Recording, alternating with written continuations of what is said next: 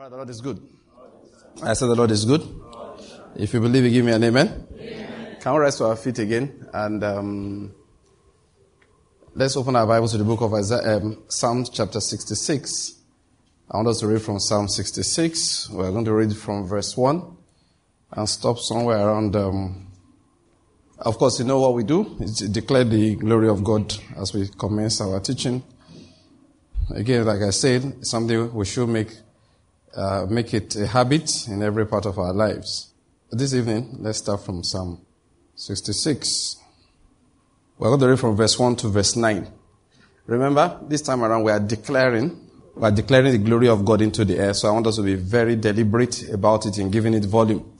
All right, the Lord is good. All right, if you are ready, say amen. Amen. 1, 2, let's go. Shout joyfully to God, all the earth. Sing the glory of his name. Make his praise glorious. Say to God, how awesome are your works. Because of the greatness of your power, your enemies will give feigned obedience to you. All the earth will worship you, and all praises to you.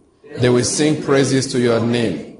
Come and see the works of the Lord, who is awesome in his deeds toward the sons of men. He turned the sea into dry land.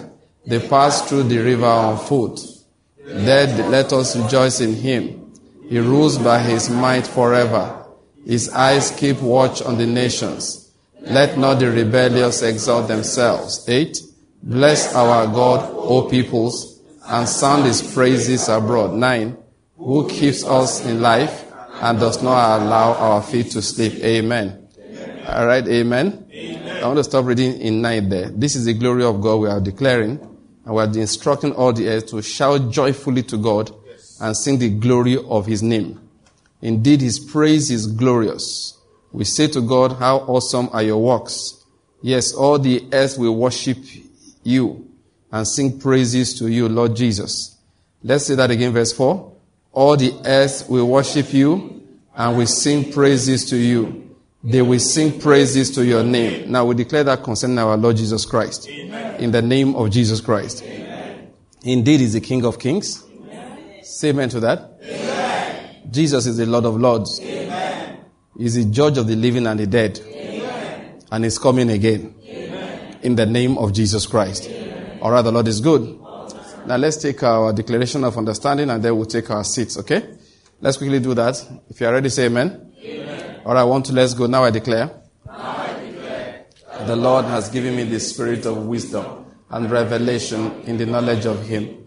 And I'm being filled with the knowledge of his will in all spiritual wisdom and understanding. As a result of this, I'm walking in a manner worthy of the Lord. I'm pleasing him in all respects. I'm bearing fruit in every good work. And I'm increasing in the knowledge of God. Now again, I incline my ears to his word. The word is entering my heart. It is giving me light and direction. It is healing me in every area. And it's making me more and more like the Lord Jesus. In the name of Jesus Christ. Amen. Amen. Amen. I said amen. Amen. Now that's what God will do for you again today in Jesus' name. Amen. This word will enter your heart. Amen. It will remove iniquity. Amen. It will remove every aspect in which you are short of God's glory. Amen. It will make you more like Jesus Christ than you were in the morning.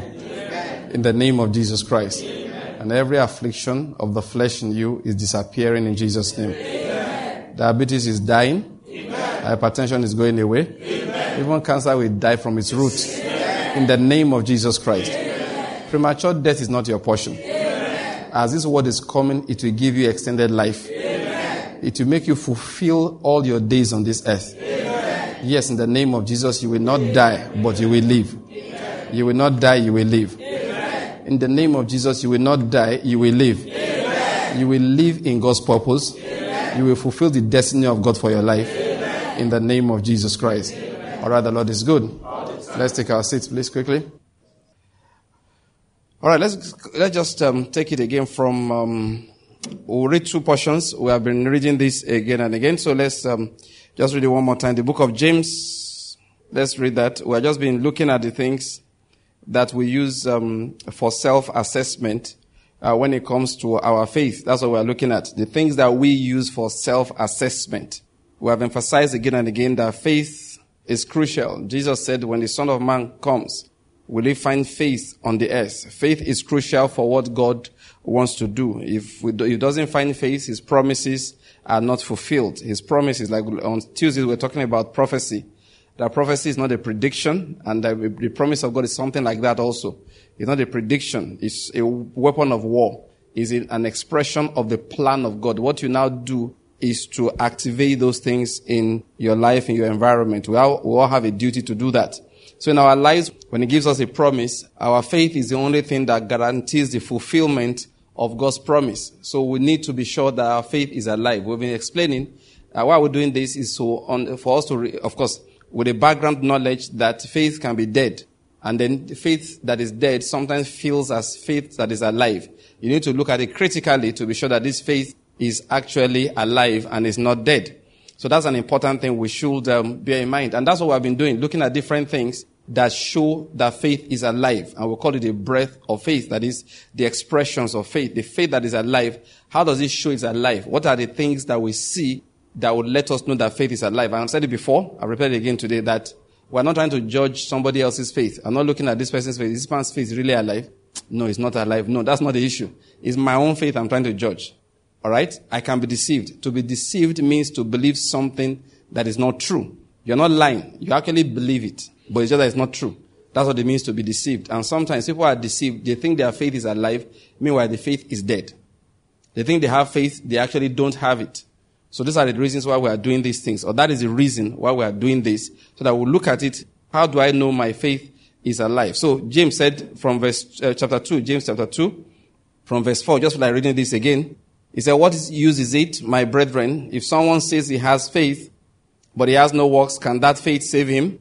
If a brother or a sister is without clothing and in need of daily food, and one of you says to them, go in peace, be warmed and be filled, and yet do not give them what is necessary for their body, what use is that? Even so faith, if it has no works, is dead, being by itself. And it says, let me just say, I want to bring out one scripture. I don't read everything. From verse 20, he said, but are you willing to recognize, you foolish fellow, that faith without works is useless? He said, Abraham, our father, was justified by works when he offered up Isaac, his son, on the altar. You see that faith was working with his works.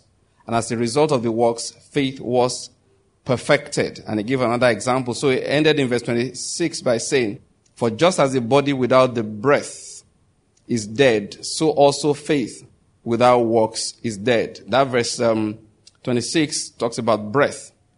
All right? Your Bible may use the word spirit, but I've said before, the word spirit is used in different ways in the Bible. You have to look at the context to know exactly what it's talking about. So that word pneuma can be used for wind, it can be used for spirit that we know, and they can be used for breath.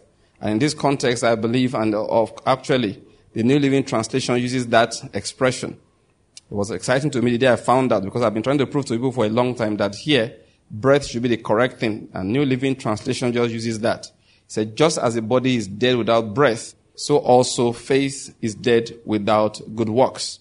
So the works of faith, that's what proves that the faith is actually alive. So we are looking at our works. That's what I've been looking at. I will look at different things. Today I want to bring up the issue. There are two things I have left in my heart that I should explain, that we will use for self-assessment in the matter of faith. Now, what I now don't know is which one I should look at today. So which one should I look? Okay, let's just start talking. All right, the Lord is good. Let's go back to the book of Malachi. We read that last time, so let's just continue from that particular point. Malachi chapter 3. Okay, if we finish this one on time, they are going to the next one, which is also partly from this book of Malachi chapter 3. I'll start from verse 13. Say, your words have been arrogant against me, says the Lord. Yet you say, what have we spoken against you? In verse 14 it says, you have said, it is vain to serve God, and what profit is it that we have kept his charge, and that we have walked in mourning before the Lord of hosts? So now we call the arrogant blessed. Not only are the doers of wickedness built up, but they also test God and escape. In verse 16 we read, then those who feared the Lord spoke to one another, and the Lord gave attention and heard it, and a book of remembrance was written before God for those who feared the Lord and who esteem his name. They will be mine, says the Lord of hosts, on the day, there's a day, everything has a day, on the day that I prepare my own possession. And I will spare them as a man spares his own son who serves him.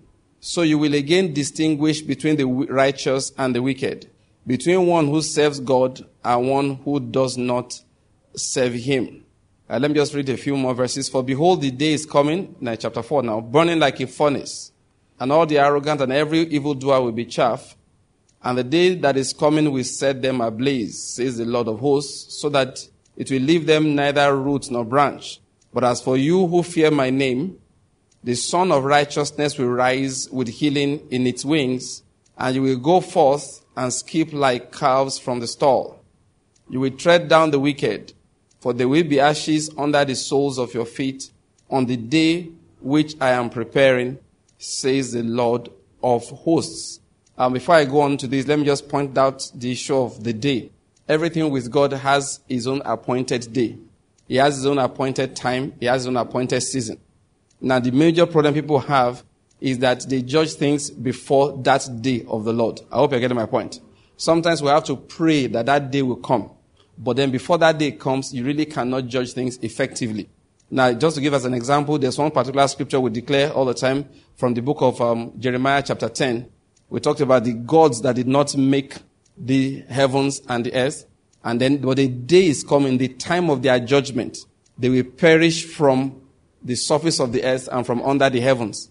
That is, before that day, you may see them appearing to thrive. I hope you're getting my point. It does not mean that the gods are true. It's just that the day of their judgment has not yet come. Do you get my point? Yeah, there's a day. Now, in fact, we have been praying about it, and personally, I also pray that prayer, and I encourage everybody to pray it. That is, we have to call forth that day of God's judgment through prophetic utterances. But when that day comes, that is when you will be able to distinguish between those who serve God and those who are not serving him. Sometimes, if you read, just by the way, it's an aside, trying to read information from non-spiritual sources is dangerous. You know how I know? One day, I think it was on Wikipedia. I tried to get, I was reading something, I don't know what led to it, but Full Gospel Businessmen Fellowship International. The story was everything is on Wikipedia. If I type Pastor Okemute, you'll see the column on Wikipedia, and if it's not there, they will ask you, create one. I hope I get my point. That's how it is. So, everything is there, okay? So, they now told the story of Full Gospel Businessmen Fellowship International, how it started. I almost fell down. They said that it was started by Oral Roberts to raise money to support his evangelistic outreaches. Did you hear what I said? And it's been published. Somebody will quote this in another 50 years. As if it's fact. I almost collapsed. I said, what? What? Oral Roberts started Full Gospel? For what purpose? They said to raise money to support evangelism. Oh, my Father in heaven. You didn't collapse when you heard that. I heard your shout anyway. You had to rise up from where you fell. Like somebody said, please give me space, may I faint. No, it's really crazy. Now, that's just an aside. In the same way, when they are talking about churches, now that's why we want to do that. When you read the news and you read articles and they talk about churches, my God, you just be embarrassed. They said one man died in Lagos recently.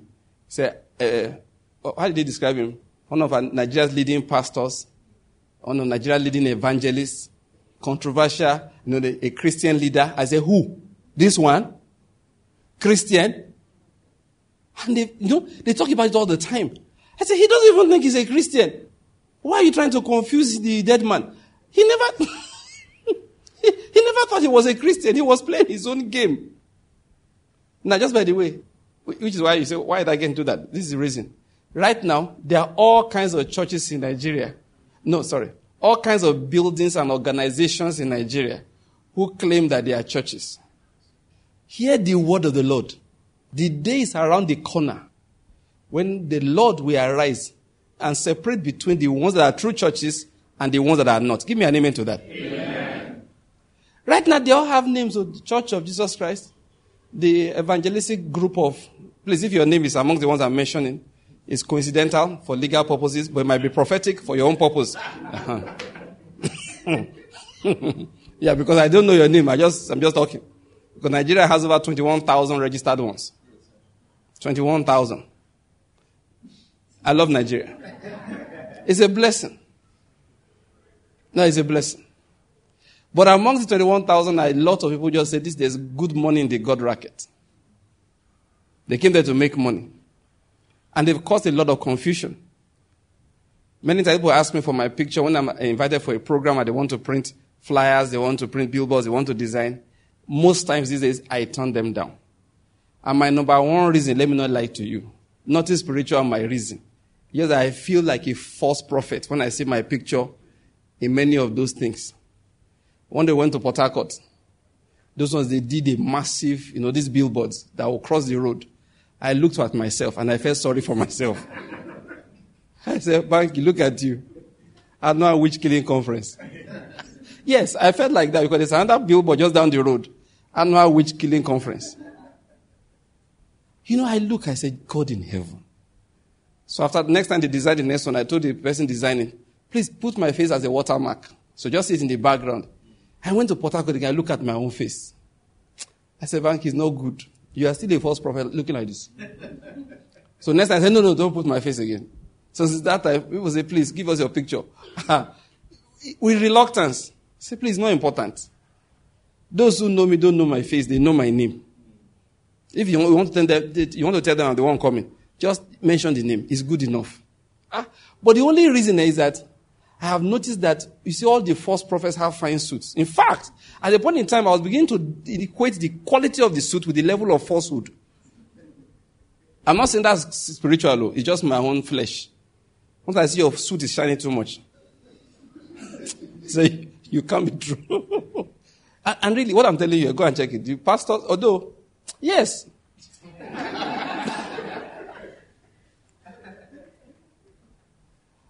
Ed Cole said the cheaper the merchandise, the higher the gloss. I will look at some. The most false of the prophets in Nigeria at that time wore the shiniest suit I've ever seen in my life. It's still on record till today in my spirit. In my personal memory, there's no suit I've seen shinier than that guy's own. And he came to church that day, and he was looking laminated. You wear a suit that's looking laminated. Glistening like this. I said, and this guy is a false prophet too. So I said, Pastor Mark, how do you know? If you know, you know. Let's leave this thing. Don't have to prove it to you. If you know, you know. So one guy the other day, I said, he has joined them. Although I knew long ago, the son of the prophet, another guy, that was one of the false ones. How do I know? Let me give you this. That's not what we're talking about, okay? I'm not going to my messages. That day matter we're talking about. So I just like to educate people. Let me give you this. Take this one to the bank, like they say. If you see anybody ministering and they are hailing him, he's false. I've told you that many times. I'm reading it again. Go deeper, my papa. Go deeper. He's a false prophet. I heard one last week.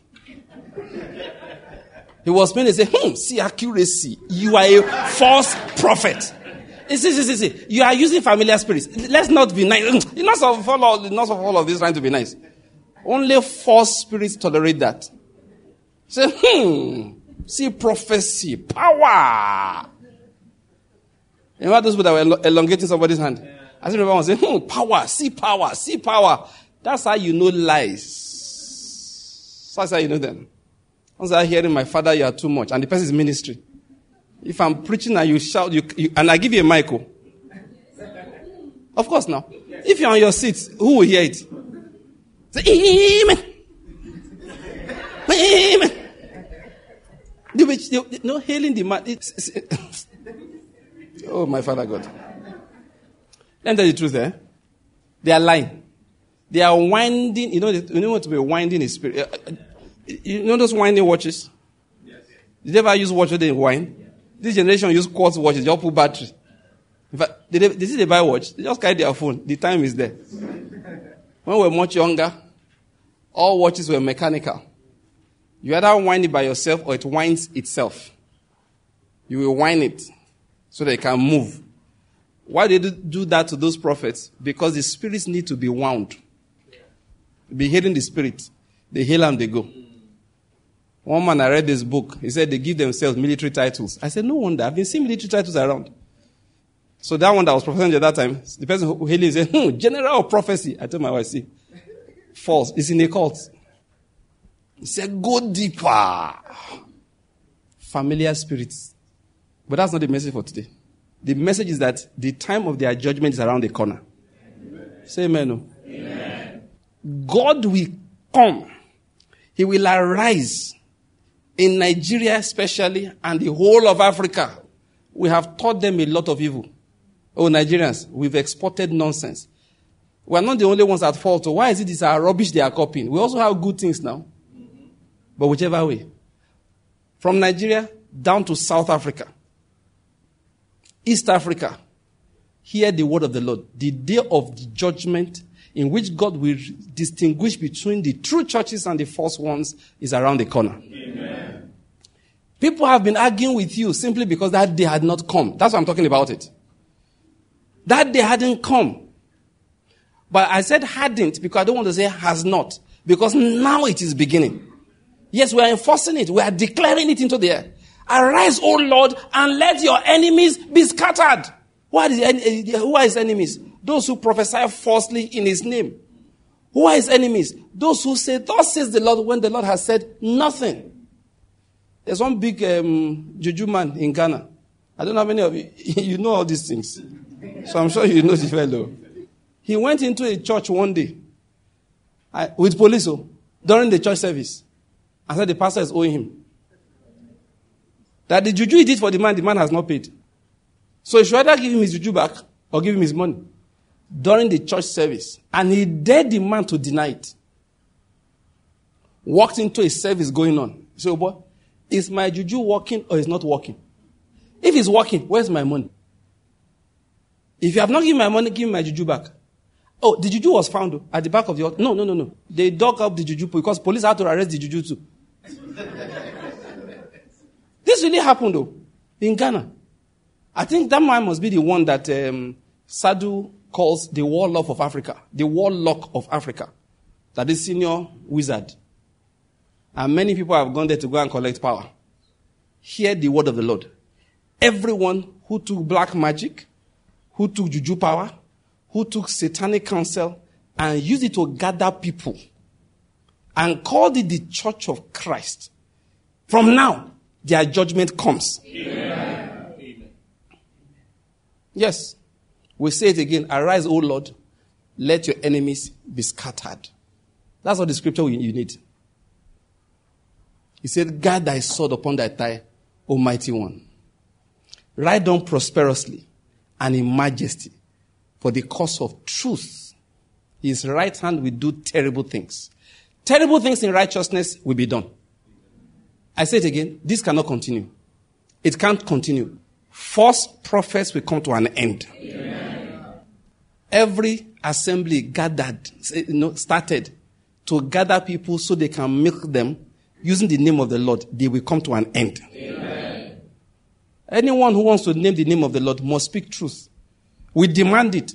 Heavenly Father, in the name of Jesus, we demand that anyone who wants to speak publicly, transmit on the airwaves, on the internet, and he wants to name the name of the Lord, he must speak truth. Or Lord, you will shut his mouth. Amen. You will shut her mouth. Amen. In the name of Jesus. Amen. Lord, we ask, let the day of the judgment be now. Amen. In Jesus' name. Amen. We're not joking again. No. We have tolerated nonsense enough.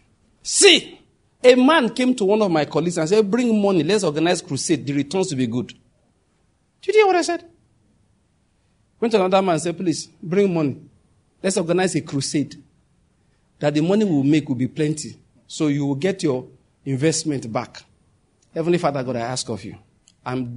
Your children listening to me, they are in agreement, I know. And they will say it by saying amen. They will show it by saying amen. Every such individual, with the purpose of gain, organizes a crusade, purportedly to win converts for Christ Jesus, but has only come for his gain. Lord, scatter their arrangement in Jesus' name. Amen. If the person had 1,000 naira before, let him be indebted to the tune of 10,000 at the end. Amen. Let trouble come upon their arrangement. Amen. In the name of Jesus Christ. Amen. Lord, if they come and say, we want to promote Satan, Lord, leave them alone. Are we afraid of that? We're not praying about those ones. Like this Ghanaian juju man. The man does his juju with pride. And when I saw it, I had no problem with him. If he were to meet me somewhere to greet me, I would greet him. I'm not afraid of him. He wants to do his juju. In fact, his surname, his last name, I don't know what is his surname, his last name currently is Ghanaian word for devil. His name is a Ghanaian word for the devil. Somebody asked him, how did you get that name? He told a story which I don't personally believe, but I think he did it to spite the Christians. You know the truth? I have no problem with him. No, personally, I don't. Listen, the gospel will drive away those people like that. He will look for customers he will not find when we are preaching the truth. He himself will come for baptism. So I don't have a problem with him. The people that on God's behalf, on behalf of the Lord Jesus Christ, I have a problem with. Yeah, we are demanding that anyone who stands in the name of Christ Jesus, not to broadcast, even if it's for a small group, it doesn't have to be 1 million people, it doesn't have to be on radio, it can be an internet channel. We are talking about from this nation and from this continent. Anyone who stands, but does not come in sincerity, but it comes to lie, because he thought, or he's thinking, that the name of Christ will draw people, then he will not lie to them. Lord, shut him permanently. Amen. Make the fellow dumb. Amen. Yes. Lord, make the individual dumb. Amen. Let that mouth not open again until he comes to repentance. Amen. Let them know that the name of Jesus is the name of the Lord of hosts. Yes. You know the name of the Lord of hosts? The Lord of, it's like saying the commander-in-chief. That's what he is. Do you invite soldiers because everything is happy? No, it's a question. Do you invite soldiers because everything is nice? So when they call Jesus the Lord of hosts, and you should understand what it means. It's not the Lord of DJs. That's when things are happening. You know, you need a DJ. I hope you're getting my point. When it's the Lord of hosts, it means there's trouble. It means that people have to be, you know, like they say in the military, Nigeria, say neutralized. When they don't want to tell you that they killed somebody, Nigerian police and Nigerian military said 5 insurgents were neutralized. Don't worry, they didn't pour acid on their base or base on their acid. They poured bullets in their chest. I hope you're getting my point. They are now neutral. They can't injure you anymore. That's the name of Jesus. When you call him the Lord of hosts, it's for neutralization. It's not chemistry. Bear it in mind. He neutralizes evildoers. He neutralizes enemies of truth. He neutralizes those who lie in his name. Please, I keep on begging. Go and find another business. Church business is not money-making business. It's a truth-propagating enterprise. I hope you're getting my point. If you want money, it's corn season. Go and roast corn. The profit is not bad. What's wrong with buying and selling? You can manufacture something or the other. You can write your own book on the Ogbanjes in my life. People will buy. How I became demon-possessed. It sounds funny. You know, curiosity. I read a book once on witchcraft. And I knew the witch had not repented. I said, let me see what they do in witchcraft. So I bought the book. I didn't know whether I bought it or I borrowed it. But I read it from the beginning to the end. And at the end of the book, the fellow was still continuing in witchcraft. Wanted to mainstream witchcraft. So if a person can write a book on witchcraft, why can't you write a book on your own foolishness? It's a safe way to make money. You will not die. But if you lie in the name of Jesus, you will die.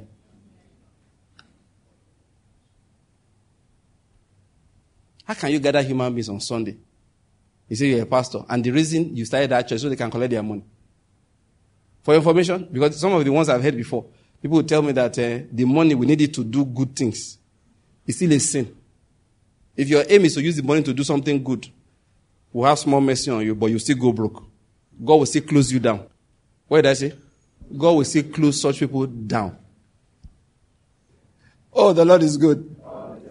Now, what we have done, all right, so far, just to emphasize something, about the issue of a day that is coming. It's not our main message. It's a small side trip.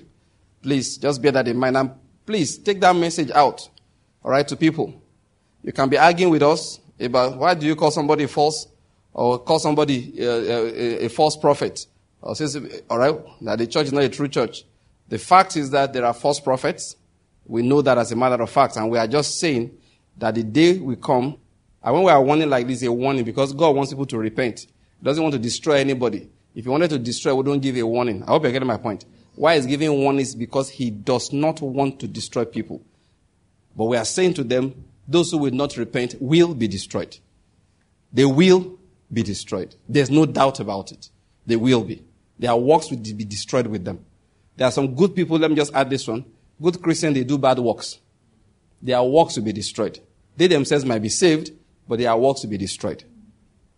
I can tell you this. The other day they said they want to mention names. When they say Wizard of Endor dies, I said, they should listen, this is the judgment that we are decreeing over that place. It will become a desolation. Amen. Yes. And anybody that tries to build it is in trouble. Let me tell you, when Joshua, when he destroyed Jericho, he warned that whoever tries to rebuild these walls, he will lay the foundation with the life of his first son and set the gates with the life of the lastborn. Now, if you understand, do you know what's going on in between? The children are going one after the other as the work of rebuilding is progressing. This is my perception. I'm not saying thus says the Lord. So what I'm about to say, there are times I'll say this is the word of God. This one is my perception. And please, be careful when I perceive something like that. I perceive that God has made up his mind.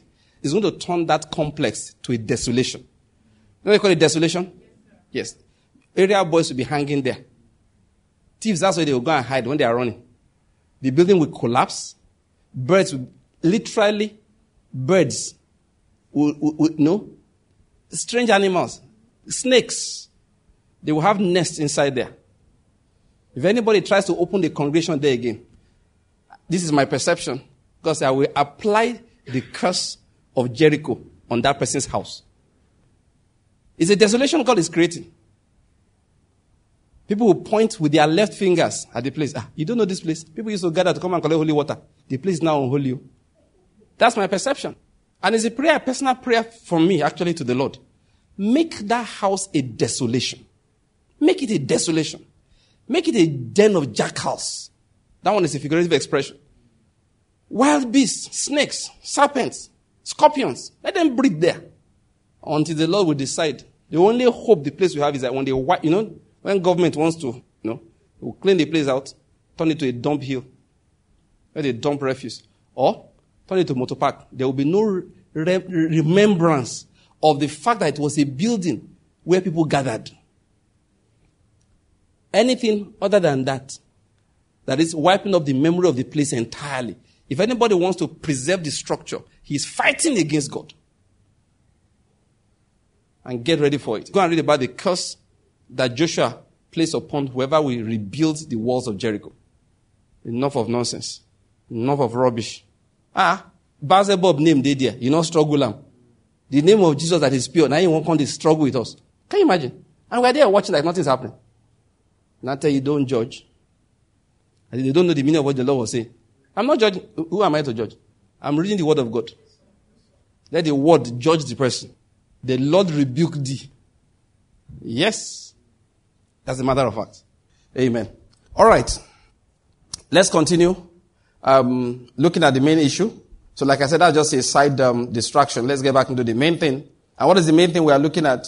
That it says, we're talking about the signs of faith, your own assessment. The one that I want to bring up from here is that he said, from verse 3, chapter 3, in verse 16, he said, then those who feared the Lord spoke to one another. That's what I want to bring out.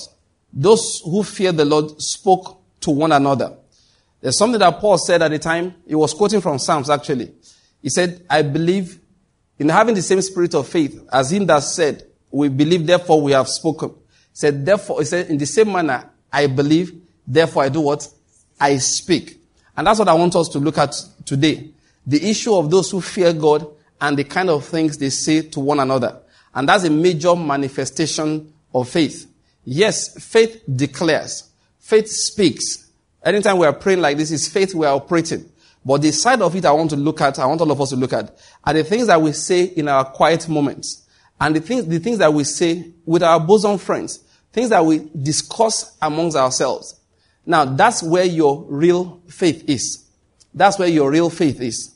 Now, let me just take it from this particular angle. Sometimes you hear people say, again, I'm not indicting anybody, just that we all know what's going on in the country and all of that. Recently, one of our top police officers was indicted for, not in Nigeria, abroad, for supporting cybercrime, fraud and money laundering. And this is somebody who fights crime aggressively in Nigeria. In fact, when the toughest kidnappers and bandits is the kind of person they will send after them. And is proven to be very effective in his job. Then the allegations, okay? Please, the allegations, all right? But I just want to explain something. Is aiding somebody who is defrauding other people. Now the question is that why will you catch a kidnapper locally? But then somebody else who's stealing abroad, you support. Will a local kidnapper have paid you and you'll have agreed to do these things? You know what I think? The answer is no. I think the answer is no. You know, why would you do the other one? And I read it in the BBC article. The BBC writer said that for a lot of people, now please follow, that's the reason why I'm telling this story, follow this very closely. For a lot of people, they see those things as a form of, what's that word? For slavery and colonialism. Yeah, we have a word for it. It's payback, but there's a particular word. Is it reparations? Yes, reparations, yes. That they see it as reparations. And I've heard people say it many times, hey, there's nothing wrong with what those boys are doing. I remember somebody I was speaking with, where we in a group, were talking somewhere, went for a particular conference. And those are the early days of, now kidnapping was not in Nigeria like that. The only people that got kidnapped then in Nigeria were white people, oil company workers, generally oil workers, that's foreigners. And somebody said, I don't see anything wrong with what those boys are doing. What was he trying to say? They are only trying to collect money back that's been stolen from us. I've heard it many times. Christians will tell me that what we call 419, advanced fee fraud. Most of course, people will go abroad. There's one particular famous one in Enugu that stole how many hundreds of millions of dollars from a Brazilian bank. You know how many hundreds of millions? Like $300 million or so. Yes, they stole from a Brazilian bank. And people will say that, no, there's nothing wrong with it. They see it as, like we say, reparations. That they wanted to steal from us. We outsmarted them. Now, let me say this to you. Stealing is stealing. Recently, I heard a pastor said that steal from government and give to the poor. That he said it is, he said, be a Robin Hood. He said, I'm the one that said it. Please, brethren, listen, hear the word of God. Stealing is stealing. And the curse of the Lord is in the house of the thief. Let me say it to you again. If you are a thief, you are inviting God's curse to abide upon your household. Stealing is stealing. You cannot justify stealing because the person stole before. I hope you are getting my point. Now, why I'm bringing up this issue, because we easily get, shall I use the word? These are devices of the devil. All right? Against us. These are devices of the enemy. It will trick us into thinking that we are being righteous or being godly, or no, that's the word I'm looking for, being good. Because there's a difference between being good and being righteous. Being good in this context is that you are doing it for the good of people. I've heard a preacher say once that they say we're always looking for money. And it's not the work of God want to do with the money. So it doesn't matter to you that you are using the wrong method to propagate the truth. How do you use lies to propagate truth? Don't you understand that everything you do in life has a spirit? After all, when that young girl was following Paul about, she didn't say anything that was not right. Yet, why did Paul cast the demon out of her? Or she said that these are servants of God who are telling us the way of life. Why did Paul take time out to cast the demon out of her? Because the letter profits nothing. It's the spirit that matters. The girl was uttering correct words. But the spirit was very wrong. Basically, nobody will get saved as long as she shouted. She was hardening the hearts of people. What am I trying to say? You cannot use lies to propagate the truth. If you say it's the gospel you want to preach, Let that gospel produce the money. I hope I get my point. If it really has life, why do you want to lie? Turn yourself, to somebody that people look at as dishonest. And then you come to church and they say we like money too much. Is it not the gospel we are preaching with the money? I mean, I heard somebody say it. I was sitting down in that and looking at the person and I said, man, I just understood what Paul said. He said their glory is their shame. That is, they are bragging on things they should be ashamed of. That's one thing Satan does. He will tell somebody that what you are doing is good, but the method is bad. But Jesus made something clear to us. David said it in Psalm 118. And the Lord Jesus said himself in Matthew chapter 7. He said, whatever you want to do, enter by what? The narrow gate. David said, use what? The gates of righteousness. So how you do something is as important, if not more important, than the thing you're actually doing. Some young men came to me once. They said they wanted to they were planning a program. They wanted me to be a guest. This was the University of Nigeria, Enugu campus here. Well, most of the invitations I get from them, 19 out of 20. Oh, no, it should be all of them. I've not gone to that campus to preach in a very long time. So, 99% of invitations I declined for certain reasons. But that one I explained to them I won't be able to come. So they said that the young man now explained something to me. That they wanted me to preach on relationships. As I look and say, then I had not even written the book. Should I say yes? So that I'm not a relationship preacher. And the young man tried to explain that they know that relationships attract their people to come and then they will now preach the gospel to them. I said, bros, that is what they call human wisdom. I told him it's human wisdom. So that day I spoke to the young men. I said, listen, if you want to use the power of God, use the power of God. That what you are using is human wisdom. You want to use human wisdom to gather. Now, listen, I'm not saying they are evil. We did things like that those days when we were in university too. You trick people with food to come and hear the gospel. This man shouted yes, sir, because he cooked rice so that people will come to church. You know what I found out? It's not necessary. I can't imagine Jesus organizing his seminar on relationships because he wants to come and hear the word. If he organizes a seminar on relationships, he wants to teach on relationships. I get my point. If he organizes a seminar on relationships, that is what he wants to teach on. He's not trying to trick you to come. John deliberately didn't want anybody to come. When you came, John laughed at you. Why? The answer is simple.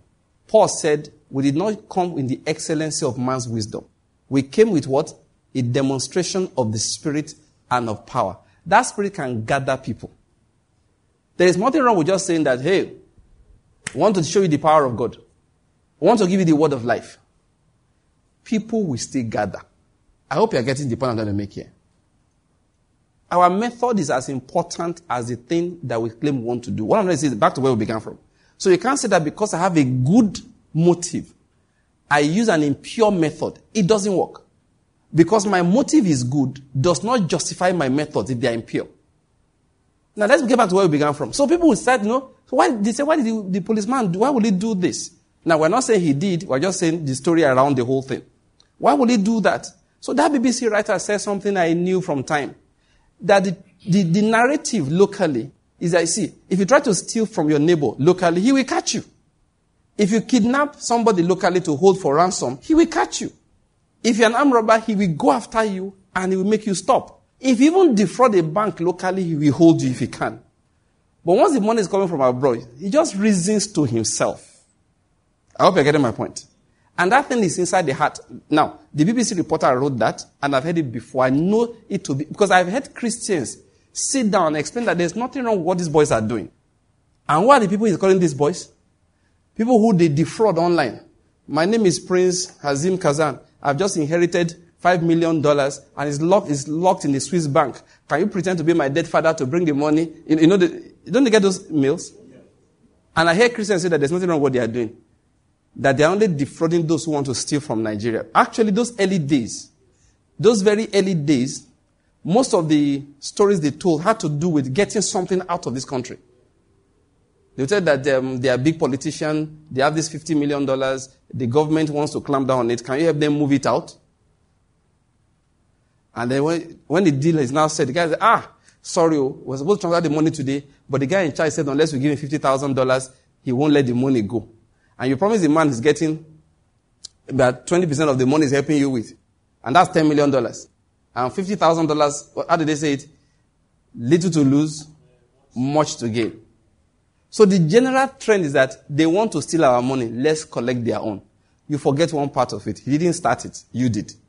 You offered him the opportunity to steal your money. Now, where I'm going, however, all right, is this. Christians fell for those things. And I want to explain to you that those are the places where God wants to check whether you really believe in stealing or you don't. I hope you're getting my point. It's easy for all of us to gather and say that we are praying against those who are stealing from the government. But God says, stealing from the government is not my issue. It's, do you believe in stealing at all? I don't know whether you're getting my point. That listen, you cannot pray against stealing from the government if you believe in any form of stealing at all. And those are the areas where our faiths are tested. Those little conversations. They tell you, there's one young girl. She got pregnant and she's in secondary school. What should she do? Say, hey, does anybody know? I won't say anything, but if the pregnancy disappears, God will not be angry. He understands the age. Now, listen, I'm not discussing the issue of termination of pregnancy now or not. But you have just classified yourself on Obama's side. I hope you're getting my point. Listen, when God wants to test, that is when he tests. It is not when we are in church and we are discussing, let us pray. He said, those who fear the Lord did what? They spoke to one another. And the Lord heard. And the Lord heard. That is the one we are talking about. Those little conversations you have, now let me just add this one to it. Sometimes even with yourself. Some time ago I thought about that our conversations is actually a form of prayer. In fact, I call it a new form of prayer.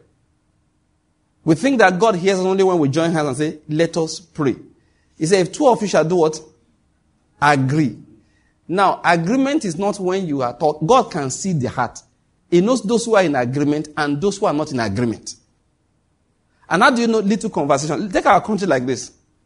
Like I said, I know how serious my job is. If you have a job similar to mine, please get up and start doing it. What do I mean? To educate the people of God. To teach them the righteousness of God is important. You see where I'm going? Again, before I get into what I want to say, let me remind us again. There are 200 million Nigerians thereabout, right? God does not care about the opinion of everybody.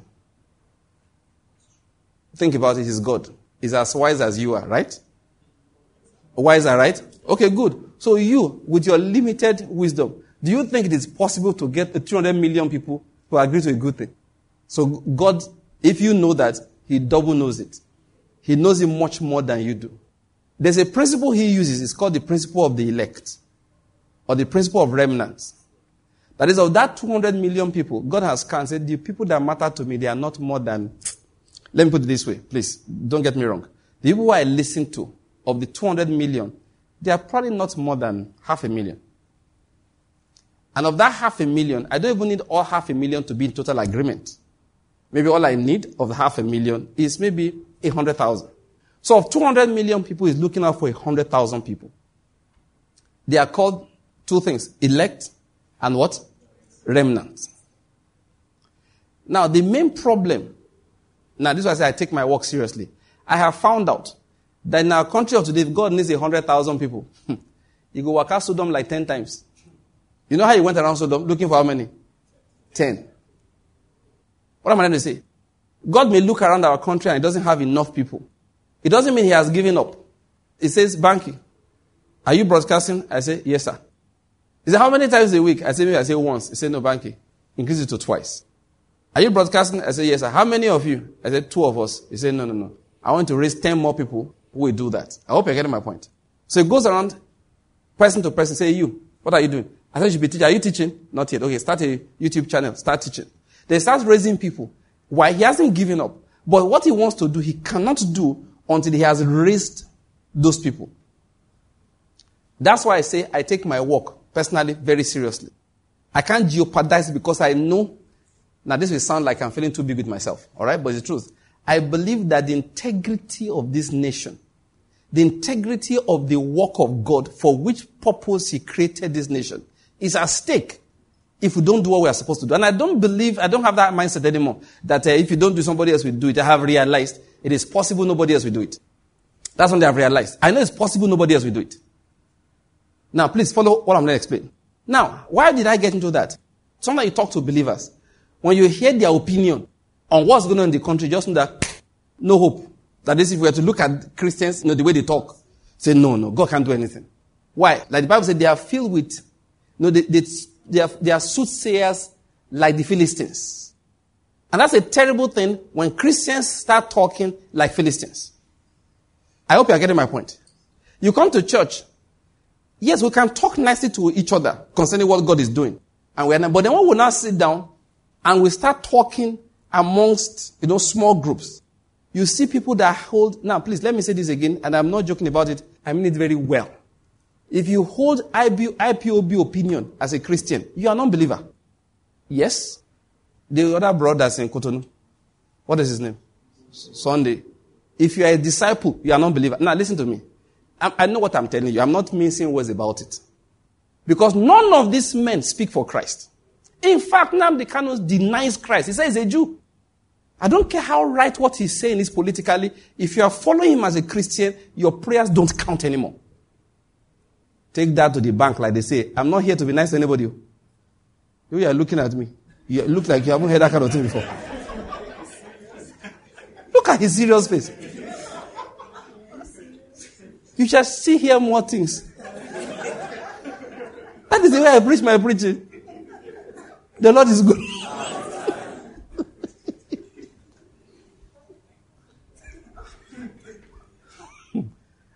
Listen, we said something the other time. Let me explain to people. If you read from the book of Psalms, Psalm 2, it said to the Lord Jesus Christ, it's a prophetic psalm, the Messianic psalm. He said, ask of me, I will do what? And I will give you the nations as your inheritance. And Jesus came and taught us something. He said, if two of you shall agree concerning anything. Now, you must get the point. People sometimes want to agree with a stranger. You cannot agree with me on the matters of your household because I have no stake inside. I can pray for you as a brother, but the principle of agreement does not work. But if you're in a household, for example, now, my wife and I can agree on something. It matters. I mean, it works because, are you getting my point? It works. My children and me or their mother can agree on something. It's the same household. Two of you in a household, it may be a household of 10 people, 20 people. Two of you who are the elect inside there can come to an agreement. And just by the way, I keep on dropping the Lord by the ways. You don't need a pastor. Hey, I pray you get the point. You don't need a pastor. If you want to pray for your child, you and your wife are the most potent prayers.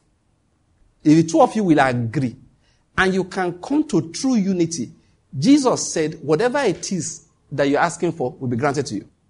I hope you're getting my point. It's a principle. Now, we explained, that was about 2 Tuesdays ago, that we are the body of Christ. Jesus is the head. We are the body. When I say we are the body of Christ, it literally means that from the neck down to the feet is us. And the head is Jesus. Without us, Jesus is a bodiless head. No insult meant. All respect intact. I hope you're getting my point. Jesus will be a bodiless head. Without him, we're a headless body. We're even worse. We are worse off. That's why without him, we can do what? Nothing. He didn't say this, but I think I can say it for him. Without us, he can do little. Without him, we can do what? Nothing. Let me not repeat what I said before so that...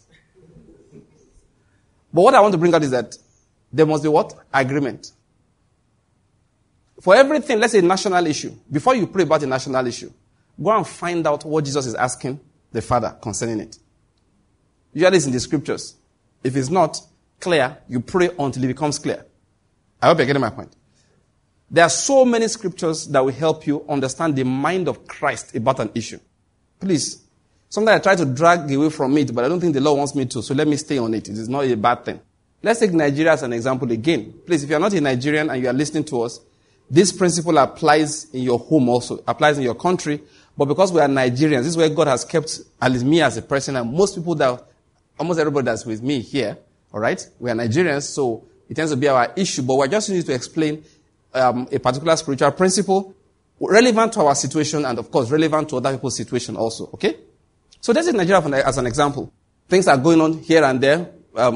There's a general spiritual divide. Now, when I say spiritual, and I don't mean God, I mean in the spirits of people, divide between north and south. I hope you're getting my point. Yes, and has to do with all the banditry. Headsmen issue is actually the main issue.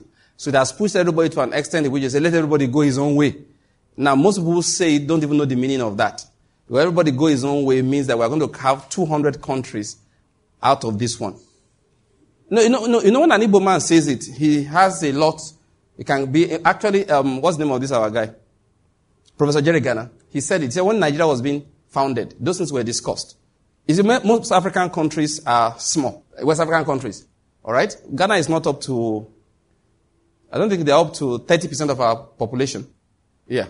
They're not up to 30% of our population. Alright? Less than half. So, Professor Jerry Ghana explained something. Let me just drop for those who don't know that he said it. He said then it was checked that, like, the Igbos, as an example, are big enough to be a nation. The Yorubas were big enough to be a nation. The British didn't have a problem with cutting that one as one country, this as another country. They didn't have a problem with that. Then, of course, northern Nigeria, like the Hausa, Fulani group, could be a country. But the problem they had was the small groups. In case you do not know it, some people do not know. Niger Delta people are not Igbos. And they are not one group. I hope you get the point. Yeah, they are not one group of people. Sometimes they, see, Shekiri man and Yoruba man have fought and killed themselves over whether the title is Olu of Wari or Olu of Shekiri. Oh, you've not heard that one before? I've heard them argue that the title is not Olu of Wari, it's Olu of Shekiri. That Wari does not belong to the Shekiri people. And the person telling me this is an Ijaw man. Now, please, I'm not supporting any side. I'm just telling you the kind of differences. Yes. Professor Jerry Ghana is not from any of these major ones I've mentioned. He said they are part of these minority tribes. So that it was easier for the British to come, group everybody together so as to give the smaller people weight. I don't know whether you get the point. That, okay, if I cut these people away, no, it's not going to work. If you add them anywhere, there will be a tiny minority amongst I hope you get my point. And if you know, we are the most racist of racists. We are as racist as white people are. I'm never angry with a white man who's racist. You know why? He's a human being. I'm only angry with believers who are racist. If you're a non-believer and you are racist, you have your father the devil. It's a normal thing. Is that not what Jesus said? Why do I expect you to behave differently? My problem is when a Christian is racist. And when we're of the same race, we become tribalist. When we're of the same tribe, we become statist. And when they see from the same state, we become local governmentist. Next, clans, get my point. They will even know first brotherhood, who's the first son and second son. It still comes into our divisions. We know that. Okay? Anyway, the point I'm making is that he said they found it difficult to cut these things like that. So they grouped everybody so that, all right, we are plenty, we will find a way to go, I'm not adding words to it. We will find a way to get them along together. And the small people have weight, which they are drawing from the bigger people. Now, why I told the whole story is that many people are saying divide the country have not even asked along which boundaries. Because if you set a commission to work on that, 200 years they have not yet finished. All the members of the commission will die, then they inaugurate new ones and will still be on it. Because look at this Biafran issue we're talking about. I won't mention any state, but somebody said there's this particular state that will never agree to go. I don't know which state I know the state I'm thinking about, but you may not know it. They said they won't agree. That this one you're talking. When it comes to that, they don't go agree follow. Because they fear, the reason. When you finish cutting off and join to our brothers, they will now know how inferior we are to them. That leave us like this. So let all of us be deceiving ourselves that no, we don't go agree. We don't say, it's all right. Well, we like it like that.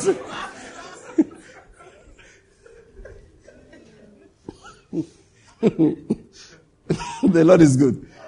Honestly, I thank God for the understanding He has given me. When I see human beings fooling themselves, I just shake my head. You think that your solution that you have thought of will produce your expectation. A lie. There are things you start, you don't know where they will end. Many of the things we are discussing is just a door. We don't know what's down the road. Enter it first. Now, what am I going to explain? So we say things, all right? I just gave that example that, you see, many Christians will go along that line. They don't even know where things began from. They're just angry about a situation. And they say, this is our solution. They have not bothered to go and ask God, what exactly is your solution? So Jesus is asking the Father for A, B, C. And they are on the earth, agreeing amongst themselves for X, Y, Z. Therefore, the power of God is not released to them. Why? The body is not in what? Agreement. Jesus is saying one thing, his body is saying another thing. So there is no agreement. Therefore, the people of God are weakened on the earth. It will not appear as if the hand of the Father is too short that he cannot save. What we don't realize is that our disagreement with our Lord is the major problem. I hope you're getting my point. Now, why I said that is that, so I went around, you talk to people. You talk to Christians one-on-one. When you hear their opinions, you just realize that, oh boy, our problems are worse than we thought. What do I mean? Like I said the other day, I can't crack this joke here. I will crack it at the end for a few people. If you want to hear the joke, gather with whoever gathers with me at the end. All right? Because sometimes, you claim you are praying for the country. All right? Then somebody now says to you, listen, you can pray all you want to, but I hope you have your plan B ready.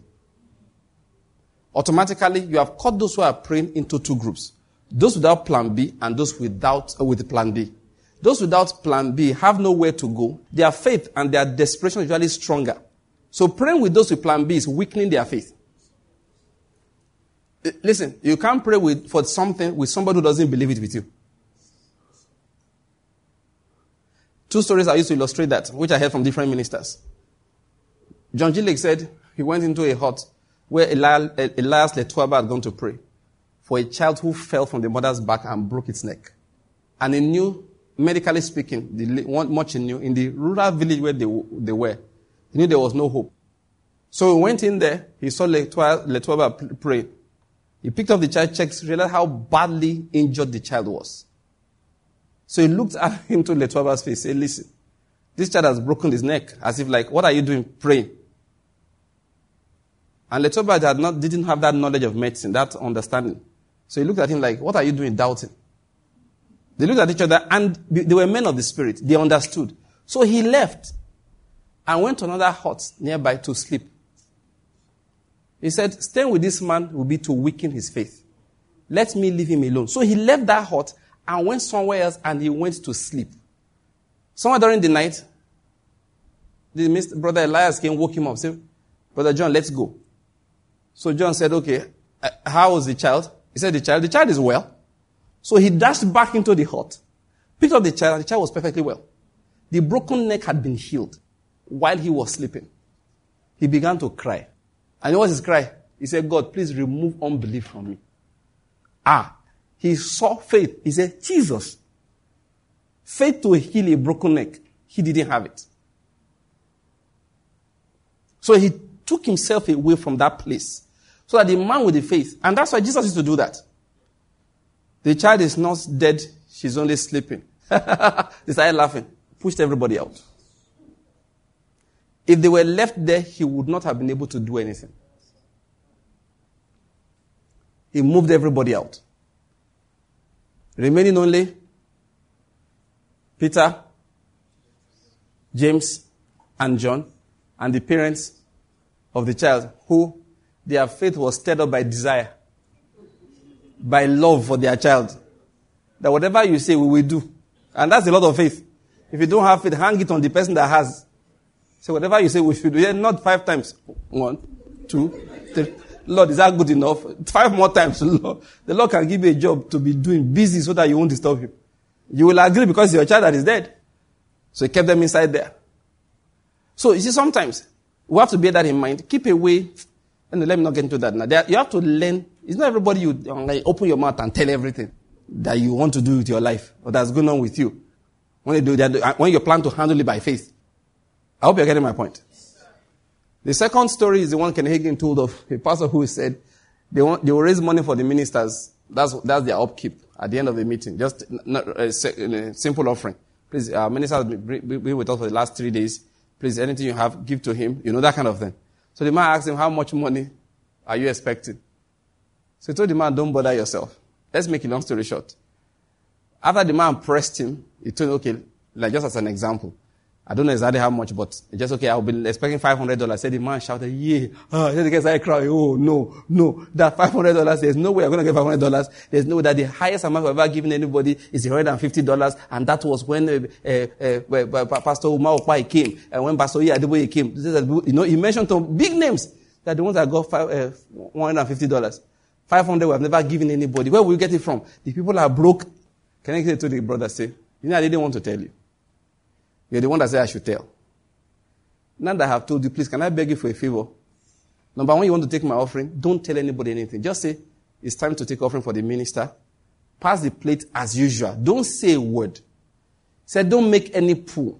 In fact, because the man said the other one took me almost an hour to raise that 150. He said, don't do anything at all. In fact, don't even, now that's why I'm talking about it. He said, don't even pray about it. Just leave it. I will do can I use the expression, the faith in by myself. I will believe myself. Your involvement will be putting brake on my faith. So he told the man, please don't say anything. Don't tell anybody. I'm sorry I told you. It's because you harassed me into telling you.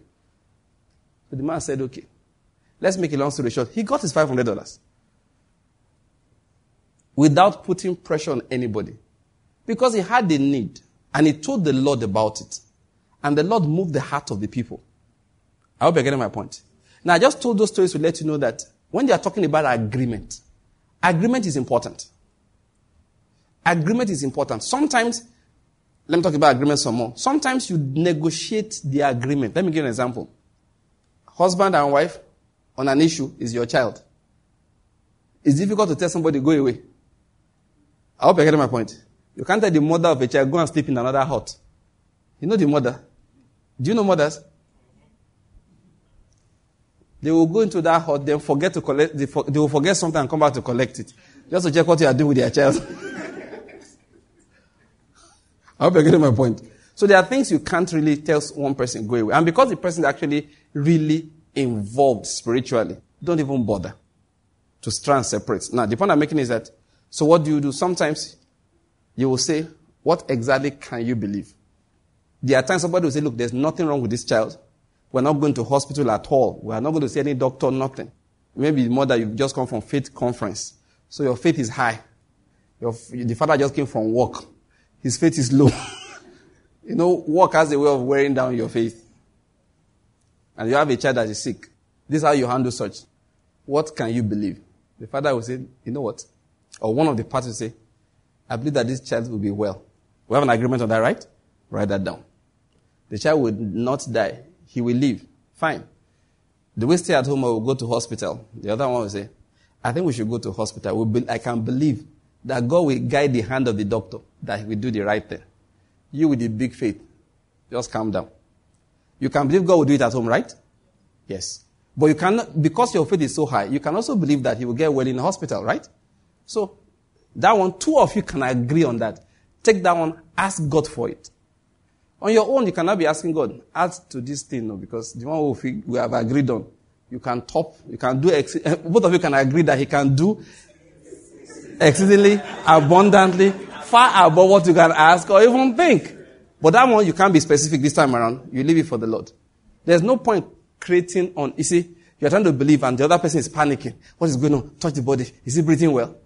Just carry the child, go to hospital, then let the doctor be walking, then two of you continue joining hands. Say that guy that's walking, he will do the will of God. And God will go above and beyond him and perfect the healing. And everybody will say what? Amen. Just by the way, somebody taught me a trick I read in a book long ago. I think that's Digest. Say a couple went to the market to go and shop for window blinds. The woman saw one and said, oh, this is so lovely. This is so lovely. The husband said, this? The ugliest thing I have seen in my lifetime. And the woman said, but it's so beautiful. It's Venetian. And the man said, that's why they are called blind. Venetians are blind. So the man said something which I never forgot. He said, you're in a market. There are 200 other curtains you can price. You are spending all your time arguing on one. I don't know whether you get the point. Just drop it and continue going until you get to a point where both of you can agree it's fine. The woman wants to die for this one. The man said, if you hang it in my house, I'll have convulsion.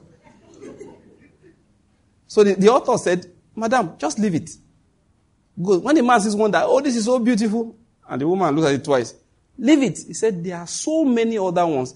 Keep on going until you get to a point where both parties will agree that this one is good. My emphasis for today is what? Agree. Agree. Now, let's get back to where we began from. So, this problem we have had in the body of Christ. When we are talking to one another, we find out that it's in our private moment that people are actually not in agreement with Jesus. And that is where the power of God has not been released. And one of the ways you know you are in agreement with Jesus is when you are in agreement with one another. What do I mean by that? Jesus is in heaven, right? We are the body on the earth. Now, we're using Nigeria as an example. What the Christian in the north wants is different from what the Christian in the south wants. That's proof that we're not going to get anything from God. Because being in that depth of disagreement with each other, we can't download the power of God as a nation. Remember, I began by saying, there are 200 million people. God is not listening to 200 million. He's elect amongst them, probably 500,000. Amongst that, you even have a remnant. Not even everybody. So God's looking out for 100,000 people to agree with him. And how do you know their agreement with him? One major way is when they come into agreement with one another. It's called the unity of what? Of faith. Now, how is that achieved? I was talking about the job of people like me. And if you're like me, please do your work. It's through teaching with the word of God. As you're instructing people, they are decoding God's mind in whatever situation that they are in. That is when they come in agreement with Christ. Christ, his petition before the Father is always there. It's for us to come to a point where we're in agreement with what he's asking the Father. The power is released onto the earth. When we talk to one another, I was saying, what I have observed. You talk to somebody, what you say in church and what they say to you personally, my Father in heaven, you realize that we have a long way to go. Their opinion, I've talked to pastors who will insist that God did not choose our current head of state. Ask them why. They don't have one scripture to give me. So I want to ask, did God choose Goodluck Jonathan? Well, actually the answer will be no also. So basically the one I'm thinking about, he told me straight that God does not care who is your leader. That you make up your mind by yourselves. That day when I finished speaking with him, I said, sir, I don't know whether I used the word backsliding. But I told him that God sent me here to tell you that you need to repent. And then all we did was laugh. He laughed at everything and then we separated for the evening. But I realized why that day the Lord moved my wife and I, please go and see this individual. I need you to correct him. And it's usually a problem when you have a pastor talking like, because a pastor is talking like this, what is he feeding his congregation? The other Tuesday I reminded us of something, that the time has come. Be careful where you go to. There are people that just remove faith from you on a daily basis. You come to church, you sit down. They just take time out and say, how much faith do you have? Say like level 15. So by the time you are done today, it's going to be level 5. And they work hard at it. They drop your faith from level 15 to level 10. Then you see the one that's remaining next Sunday, you see bring it back. You know what? You are a glutton for punishment. God will hold you as responsible for the loss of faith in your life as he's holding that individual responsible. In fact, you are going to get the greater amount of, punishment. Do you know why? You brought the faith to be reduced. But if you're a pastor, please, can I just drop this again by the side? Be careful though. God is listening to your messages. I hope you know it's tape recording you. Everything you say on the pulpit, Jesus is recording it. One day he's going to sit down with you and say, when did I say this? Give me the scriptures in which I told you this. Okay, it's not scripture, it's revelation. Which night did I wake you up? As for pastor, the people are laughing. They are not preachers. I hope you are not laughing. I hope you're not laughing. If you are listening to me, I hope you are not laughing. Play back your messages over the last few weeks, last few months. Preach it in the hearing of Jesus, whether he will agree with you. Because as a matter of fact, many people don't realize he goes to churches. Read the story of Sodom and Gomorrah. He came to Abraham. Say, I've heard of all those things that they are doing there. Now let me come and do what? See with my own eyes. Let me see by myself. Whether it's really like that. He comes to church. He has been hearing in heaven. The angels have been reporting the nonsense you have been preaching. And I hope, Lord, that they are able to report that I have been telling the truth. Yeah, seriously. Because they report both. They report both. They say, Lord, when Okemude is preaching on Sunday, you should be there. Say, hey, so you give me a radio. It will come to Enugu, sit inside the car, tune the radio. So everything he said is okay, but that one will be me talking down.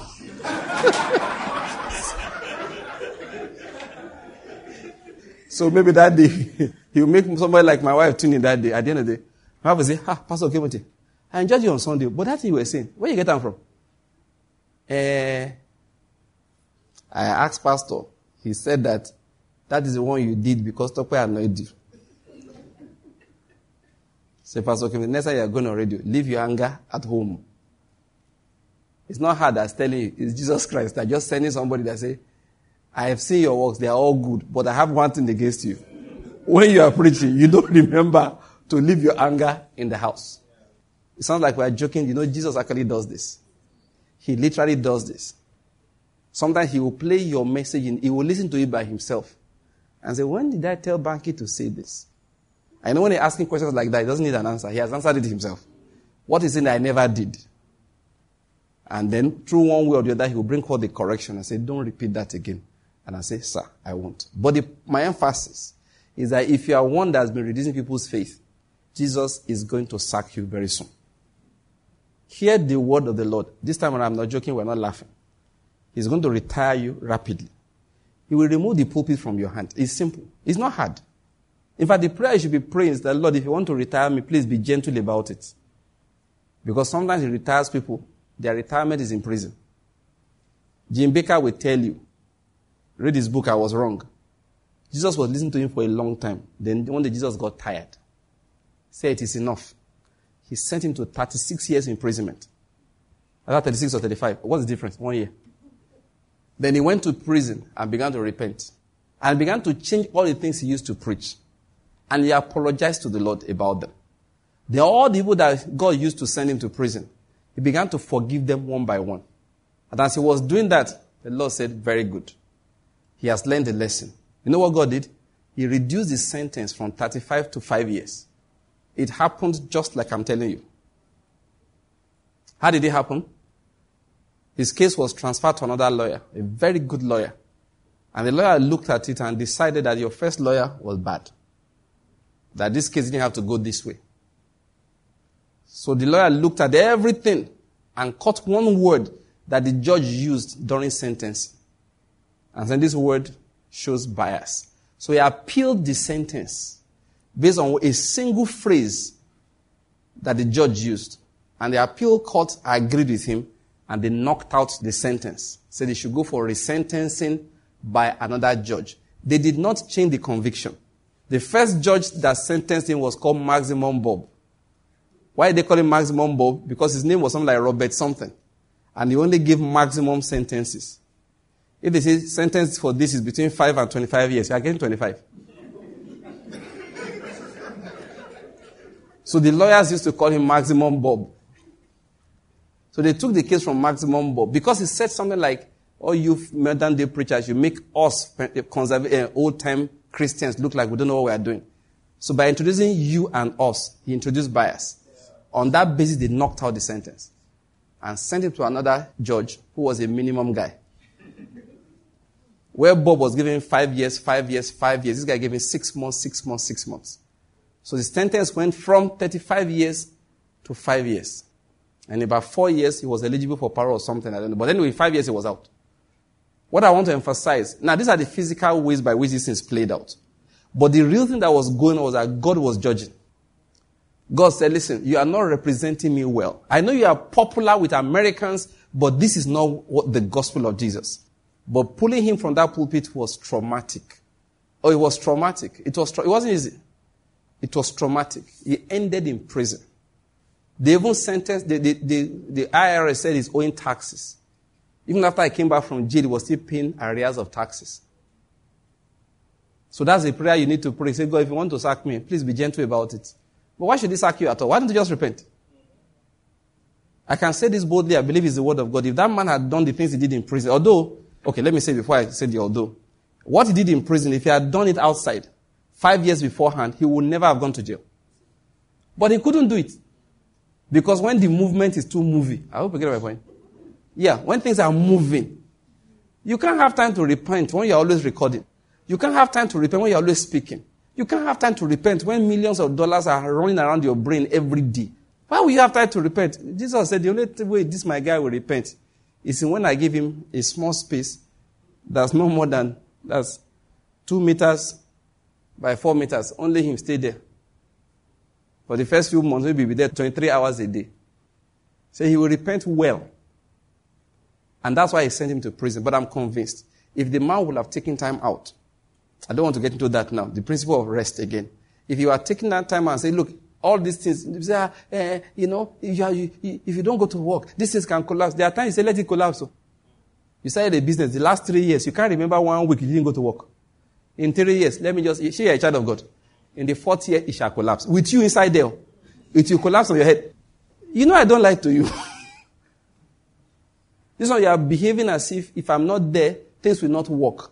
It will come down on your head. While you are there, God will prove to you that your presence cannot sustain it. I know that from scripture. Nebuchadnezzar, God retired him for 7 seasons. We I believe was 7 years. By the time he came back, Babylon was stronger than when he left. So after that, I went to Nebuchadnezzar, will you go and live for 6 months? He said, why not? The time I was gone for 7 years, what happened? Nothing. Let's go.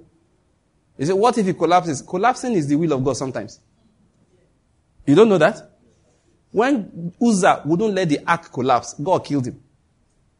Because sometimes when you are doing things that are not right, it has to fall down for you to know it's not right. And if it was right in the first place, God who started it will sustain it. It's called the principle of Sabbath. There are times you just put off your phone. Don't let your staff know where you are. What will happen if I'm not there? Jesus will go to work for you. It's called he gives to his beloved even while they are absent. The Bible says even while what? They sleep. That's the principle. All right. So I want to know that, how did I get there? I was talking about Jim Baker, right? I explained that Jim Baker, okay, God retired him. Why? Because what he was portraying concerning Christ was no longer right. And I'm saying to preachers again, please take instruction. Some of the things, if you listen to me teach, I tell a lot of stories. I heard this man say this, I heard this man say this. One of the things for me is that why do I have to make the mistake Kenneth Hagin made that God had to break his hand for him to be in hospital, for him and the Lord to be able to speak? He's given us the instruction. What I say to one, I say to all. What I say to one, I say to all. So he said that if I give you a gift, use it, even though it's not popular. Use it, even though people are not in agreement with you. Use it. Everybody else is doing this. Doesn't matter. You do the one I sent you to do. He told Kenneth Hagin, if you didn't do like that, you would not have lived beyond the age of 55. Why do I have to break my elbow before I learn that lesson? Sometimes that amazes me that ministers of the gospel have not read a book like God's Generals by Robert Liardon. A book that was written for us to know why ministers make mistakes so that we don't make the same mistakes. Why won't you read it? Please, these days I'm giving a lot of instructions to preachers because God is actually coming and is going to cleanse his house. Many of us are leading the people of God astray every day. Yes, when you're talking to people like me, you come in and yes, Pastor Bang, that is true, that is true. Then when you go to your pulpit, you talk nonsense. People come, they hear you. When they leave, their faith is lower than before. You undermine their prayers. There are preachers that when you finish listening to them, your prayer for the nation is undermined. You don't even believe in your prayers anymore. They tell you how doomed and how useless the country is. How nothing good will come out of it because of the current structure. For goodness sake. People finish listening to you, they can't sleep well again. They start feeling sorry for their children. And they just finish listening to you. You're not a minister of the gospel. The only thing that should make people afraid when they hear you is their sin. I hope you're getting my point. That should provoke them to repentance. You can't finish preaching to Christians and they will be afraid. If there was cause to fear before, even death, they should look death in the face and no longer be afraid of it. The only thing that should shake them is simple. Oh boy, this is not the will of God. You have been walking in iniquity. Then they change. You say, oh girl, this is not what God said you should do as a believer in Christ Jesus. This is what they call a sin. And then that provokes the fear of God. The only fear you are allowed to provoke in the hearts of people is the fear of God. I still remember very well, May 1997, 18th was a Sunday. And that day I got there to church. When I was coming to church, yes, I was dressed something like this. My cloth is white, you know. Yeah, something like white like this. That's what I was. But that one was linen and it was starched. Yeah, I remember. And when I was going to church, it rained. So I was stepping gently because I didn't want my white cloth to be stained with Lagos, Lagos, poto poto. I don't want to call it mud. Because when you say mud now, they think it is mud. Lagos one is not mud. It's poto poto. For people who are not from Nigeria, please Google up the meaning of poto poto. Okay, just imagine that one black gutter spilled on the road. That's what I'm talking about. So I didn't want that kind of thing. So I was stepping gently when I was going to church. Then I listened to my pastor preach that day. He spoke for 2.5 hours. If you think I preach long messages, you never hear anything. Look, any one of you that think Pastor Banks talks for too long, don't go and listen to Billy Akoni. Billy Akoni can preach for 5 hours. And he has done 7 hours before. And I pray for the day God give me that grace. Don't worry, I have the grace already. It's the people I don't have.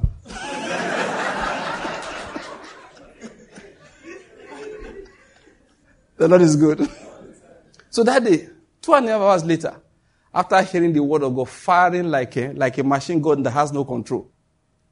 Why am I telling this story? When I was leaving church, this is how I was walking. I was just walking recklessly. I didn't care anymore. All of a sudden, I did not care. I didn't care. What I heard was the sufferings of Christ and the glories to follow. That thing stuck in my head. It stuck in my head. I realized that the mud of today, the poto of today, cannot touch the inheritance that is kept in heaven for me. When I was leaving church, oh, my Father in heaven, I was bold. I remember one day I saw one of our sisters, went for local convention. So I told her, look, I'm going to send you this message, this tape. I said to her, when you finish listening to them, I said, and because that also happened to me, I finished listening to some messages those days by Bishop Oyedepo and some ministers. And Miles Morrow, yes. Miles Morrow and Bishop Oyedepo. They preached some messages by the time I finished listening. And what I want to say is not a joke. Okay, now let me tell you how it is. You know the way it is during dry season? Everywhere is, dusty and all of that. When it rains, when the rains have started, and the rains have washed away all the dust in the air. There are days like that the sun comes up, you look as if you can see from here to London. What's the color of the sky at such times? Do you remember? Yeah, yes, you got it right. He has this bluish tint. Oh, is that what they call hazel? Yes.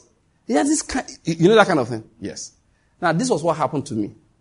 Spiritually now, I was looking at life normally. I'm in Lagos, got the mold, smoke and everything. Life was going on. Then I finished listening to those messages. And I came out, and the sky was looking like that. Now, the sky did not change. Are you getting my point? The sky itself did not change.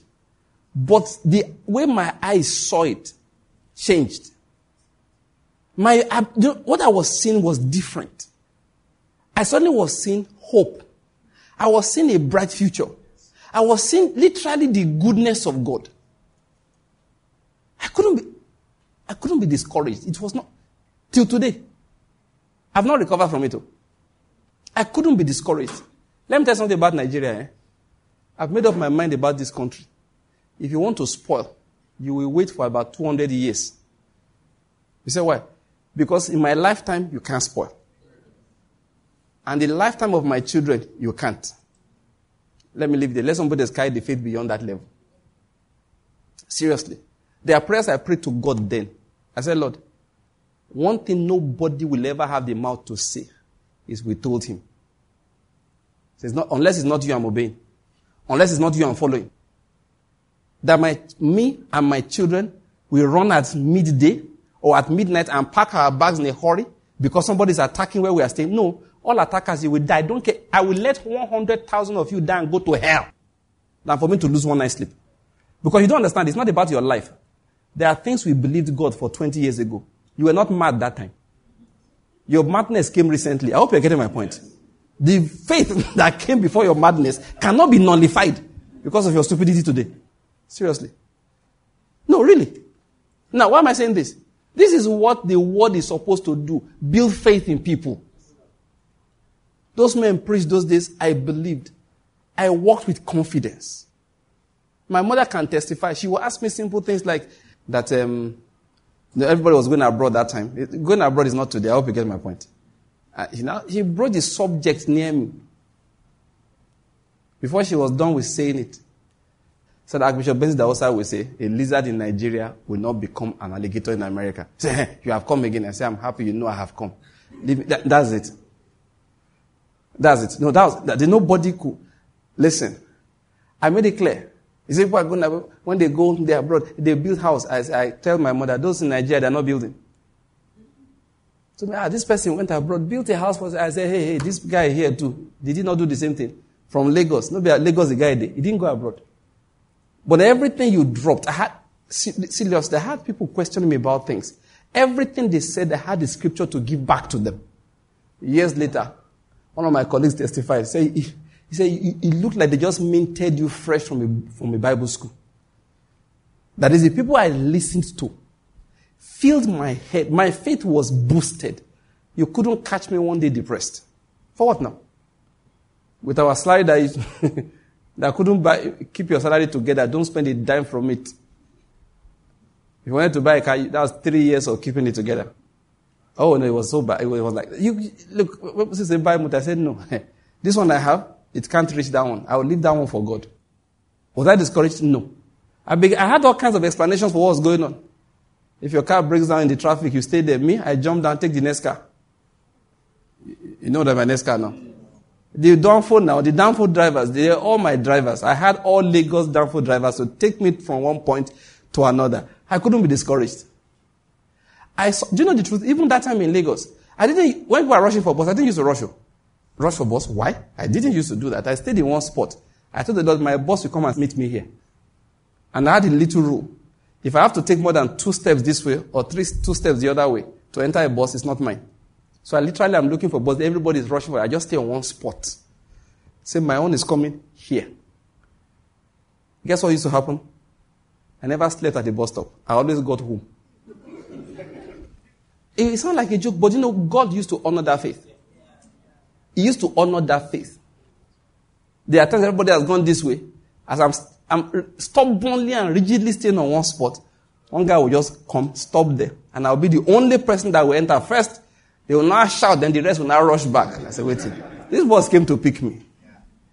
The point I'm making is that was what preaching the word did to me. But these days you see pastors, people finish listening to them, they are afraid of Islamists. I hope you're getting my point. People finish listening to them, they are afraid of the future concerning their country, their children in the country. People finish listening to them, they are afraid that Boko Haram will run them over. Listen, if you're like that, you're not ministering for God. Back to the point I was trying to make. I was talking about when my mother and I would speak. That was when what I really believed would show up. You want to know what you really believe? The time your father sat you down and spoke, what did you say to him? I hope you're getting my point. The day your friends, called you and said, what's going on with your life? What did you say to them? When you and your wife will sit down in the house and discuss issues about the children, about the future, what do you say amongst yourselves? That is the real faith. Like I said at the beginning, I'm not here to so that you can judge somebody else's faith. It's your own faith you're assessing. Yes, as I was coming up, something was in my mind, and I believe the Holy Spirit said I should let people know that. There is nothing wrong with discovering that your faith is weak. Did you hear what I said? Yes. In fact, that is the good side of it. That is what the assessment is about. In fact, I believe that, because when I was coming, that thing just stayed on my mind. I don't even know why I didn't get to it until this particular point in time. There is nothing wrong with discovering that actually your faith is weak. Which is what God wants you to discover. Find out, is my faith, has it been reduced? Because when you discover it is weak, then there's remedy. Oh, there's effective remedy. There is effective remedy when you find out that faith is really weak. The time you spoke with your friend and you really poured out your heart to him, poured out your heart to her. Look at the things you said. Were they issues of faith? Now listen to me. It's good you have somebody to utter your own belief to. Now please, get my point. It's good. What is bad is when you don't accept that it is unbelief. What is evil is when you now start arguing that you are being reasonable. I hope you're getting my point. What is wrong is when you finish uttering your own belief. You spoke for 30 minutes, then you go back and say, no, God should understand. He doesn't understand in that way. What he understands is that now you have poured out your own belief. He said, Lord, really, let's be honest. This is not the level I should be in as a believer. But truly, this is how I feel. The next prayer, which is what I want to end today with, is a very, very, very serious prayer. There is nothing wrong with praying it. You know, those when we're learning the word of faith, they say it's not a true prayer. But I believe it's a valid prayer. Before I give it to you, let's read it from scripture. There are 2 of them in this Bible. There's just one I want to pick out. Which was it Peter that said it? Luke chapter 17. It wasn't Peter, it's all the apostles. Let me read from verse 1. He said to his disciples, it is inevitable that stumbling blocks come, but woe to him through whom they come. It would be better for him if a millstone were hung around his neck and he were thrown into the sea, than that he will cause one of these little ones to stumble. He now said in verse 3, be on your guard.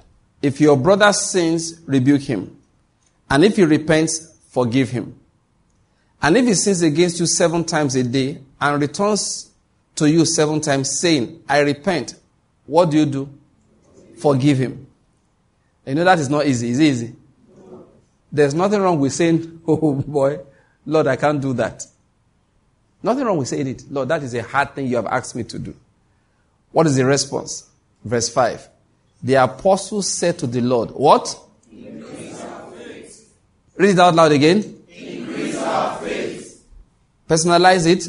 Increase my faith. Let me just stop here, because if I read further, we'll have to start doing some explanation. I wanted those words. There is nothing wrong with saying that. There is nothing wrong with saying that. You know what happened here? Jesus showed them something they were supposed to do. You will offend me 7 times. You come the first time, you say, I'm sorry, sir. I said, no problem. Let's forget it. You come the second time, I said, I'm sorry, sir. You say, I'm sorry, sir. I said, no problem, let's forget it. You come the 3rd time, I will tell you, once is happenstance. Twice is coincidence. The 3rd time is enemy action. I'm not going to agree. I mean, think about it. That was the attitude. And then somebody now came and said, I should forgive even when you come 7 times. In fact, other scripture says 70 times 7. I like the way those people used to respond. You know, and of course, they are not really like us. They realize that you don't argue with Jesus too much. These days we are too bold. We argue with him a lot. People will sit down, you give them scripture. They will be, bros, this scripture is clear now. They will go around like this, like we were saying yesterday during the Bible study here. Use your arguments to find how you will obey, not how you will disobey. Argue with yourself so that you come to the point of obedience. Those men were not very good at arguing with the Lord. Now, I don't blame them, really. Hey. If somebody you are following by the road looked at a tree, he said, this tree, nobody will eat from you again. And he says it casually. And you come next day, the tree don't die. You are thinking, when did they ever tell me, it no go better for you? You know, that's what you are thinking, because a man looked at a tree casually, just said, Andrew, I think I'm hungry. That tree, you should have something. I got there. Didn't see anything. I said, nonsense tree. Nobody will eat food from you again. And he went away. It wasn't like he said, this tree, you are trying me. They now hug the tree. Receive a fullness of my anointing. Nothing like that. No, if he did that, you would understand. He didn't do that. He just looked at the tree and said, nobody will eat from you again. And he went away. The next morning you are coming back. And that tree, you get it, he had dried from the bottom. What you are thinking of is that? Did you ever tell me I'm a fool? Did you ever tell me waka? Because you know that if he did, you are drying from the root. It's one reason why those guys that you don't argue with him too much. So when he says something, they quickly say, well, they turn to themselves and start quarreling. Like there was a time he said that you can't divorce your wife. They turned and said, guys, it's better not to marry. He said, Philip, when is that wedding date? He said, I've cancelled it. I've cancelled it. There's no need. He said, how will she feel? How will she feel? Does it matter? You heard what the Lord said. Look, don't worry. I'll buy a cow, send to the family that we are following the Lord. We don't have time for carnal things anymore. That was how they handled it. Because what they said is, it's better not to marry. Now, what am I going to say here? What Jesus used to do for them is to show them what's inside their hearts. The people that had a problem were those who did not accept it. I hope you're getting my point. Remember Peter? Peter was arguing. Everybody run away with Peter and said, sir, I never trusted John. All this one is hanging around you. He's a very, very fear. Whoa, this guy can fear. They will run. John will go, I know.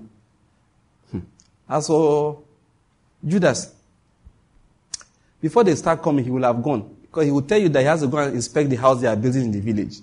Peter explained everything and said, but me! Lie, I'm not going anywhere. And Jesus looked at, these are the people I can't use. They are too bold in themselves. He said, before the cock crows twice, you will have denied me 3 times. Rapid results denial. Now, where am I going? By the time Peter started denying Jesus, he was not conscious of it. It was when the cock crowed a second time.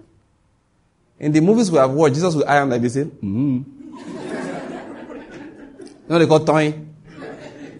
Just take a bloody hand with the guy. Toying. Sure, I told you. But in real life, it didn't happen like that. But of course, he came to himself and realized that what Jesus said to him had happened to him. Now, let me say something to you. That was what Jesus wanted him to realize. That you can deny me. Listen, let me say something.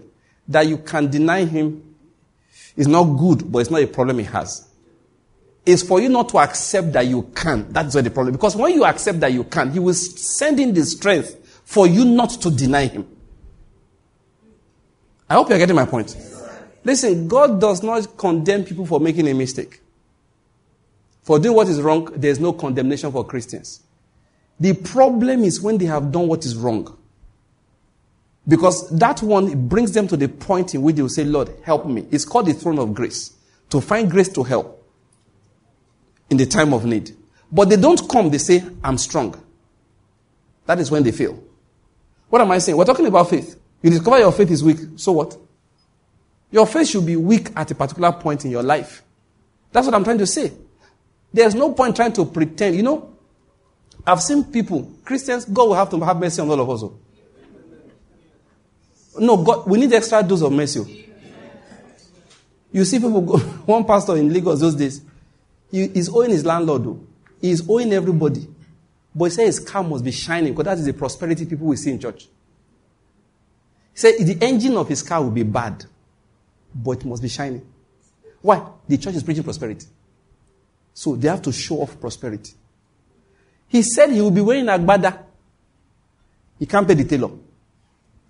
He said literally his landlord will be looking at him like this, like, but this boy has money. Why is he not giving me money? Why he did not know that the guy did not have. But because the church preached prosperity, he had to look. Emphasis on what? Look. He had to look prosperous. Just by the way, if you are like that, God will never give you money. They are too vain. So that's what he does. This guy, if I be telling you to be like, they form these things. A deacon had an accident, breaking leg. Because in their church, they know they're sick. This guy didn't go to church until the leg healed. I don't know whether I get my point. In the church, they preach divine healing. And some bishop will say, I can never be sick. So people took it as a sign of unbelief for you to have an accident and you break your leg. So a deacon broke a leg. And for 3 months it took for them to remove the cast. He did not go to church. You know the kind of person where I be? If for any reason I'm in and I come to, now from this pulpit, pastor will come to, he must know the close self. So pastor is not feeling well. so he's not coming for Bible study today. Pray for him so he will not die. Know the truth? I don't mind. I will get well and come back. That is what he will laugh last. Whatever will happen to me today, what does it matter? I will still have the last laugh. You sit and say, I've pinned your pastor down on the bed for 3 weeks. You know that, was it in, what was that time that was absent for 3 weeks? Are you just January? Anyway, you see, at least all of you know enough to be arguing over when there was no problem. I even told my wife, I said, listen, the only thing about me and you is that I don't want to hear you drag me to hospital. If I must die in peace here. The day I fell ill, actually, my friend died that day. My friend died on Saturday. I took ill on Sunday. In fact, his wife panicked. She was still mourning her husband. She heard that I was down. Hey, God, oh. Started making phone calls, calling everybody. Where is he? How is he? This and that. I just told my wife, said, please, if I'm becoming unconscious, I pointed. We have one big white towel in the house, very big, it's in the wrap. I said, unwrap it, put it on the bed, let me lie on it. Now I pass out, let me pass out there. I either wake up healed or I wake up dead. I mean, do you wake up dead? I don't know. Look, I mean, I didn't know what is hiding in it. You know what Paul said? We don't want you to be ignorant of the afflictions that we went through. He said, affliction so bad that we despaired of life itself. That was Paul writing. So who am I to not be hiding to you that I had affliction? Nonsense. People think it's a sign of faith that no, nothing ever went wrong in my life. Brethren, you are witnesses. Earlier this year, 3 weeks, the first 2 days I came, but I sat in my office. The next meeting I couldn't climb. There was no point fooling myself. I lost 7 kg, in case you're not aware. When I stood on the scale next, I couldn't believe it. 7.5 kg of my weight was gone. I did not eat any solid food for 2 weeks straight. You know, I can tell you the story. Because I'm well now. Yes. Paul said, we don't want you to be unaware of the affliction we will pass through. He said the affliction was so bad we despaired of life itself. That's what Paul said, though.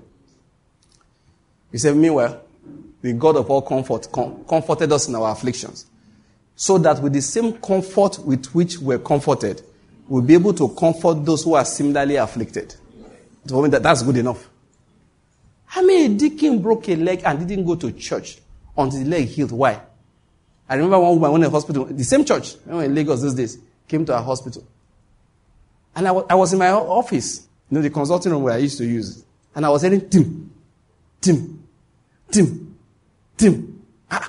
So I came out, what is going on? I saw a woman hopping like this. I said, Mother, what's the issue? She will never use a crutch. Why? It's unbelief. But you are jumping on one leg. I couldn't believe it. Dirtying our walls because I had to use wall. The leg was broken. The bones were healing. Because the bones were not yet healed, the normal things that you retain it in a cast and you use crutches. No, I will not use crutch in Jesus' name. But I'll be hopping like a frog in Jesus' name. I mean, how does that make sense?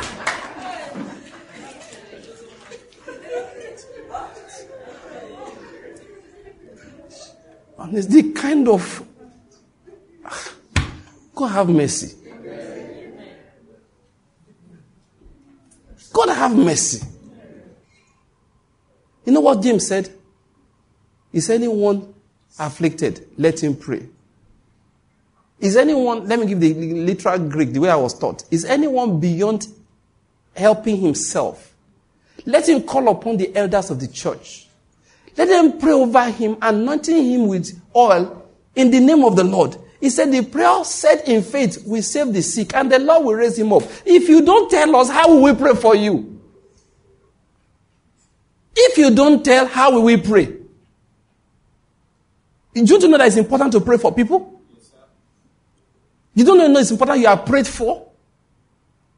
That people pray for you. When my mother says, I pray for you, I appreciate it. My mother is praying for me on the phone. She doesn't see it, but my hand is up like this. She's on the phone. I'm praying. And I raise my hand. Amen. Amen. Amen. Amen. Amen. Amen. And my hand is up. If it wasn't important, why will Paul say, pray for us? If Paul needed prayer, bros, I think I need prayer. If Paul needed prayer, I think I need prayer. I have not seen the Lord the way he saw the Lord. I have not been caught to the third heavens.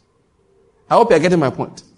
If such a man can need prayer, brethren, I think I need prayer too. So it is not, it's not humility for me to say, pray for me. It's common sense. I hope you are getting my point here. Why did I go into that? I've seen people trying to hide their unbelief. Can I use that expression? Trying to deny. Okay, that's the word. They want to deny their unbelief. They want to deny, say, no, nothing is wrong. Nothing is wrong with me. At the end of the day, what they are pretending. A man's car's engine is rotten, but he will pay those oven bakers to rebake the car. The AC is not working, he will wind up.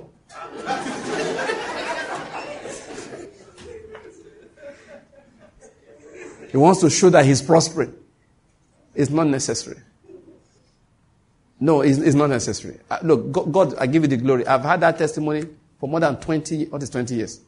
People say, no, leave Banky. Banky is very sincere.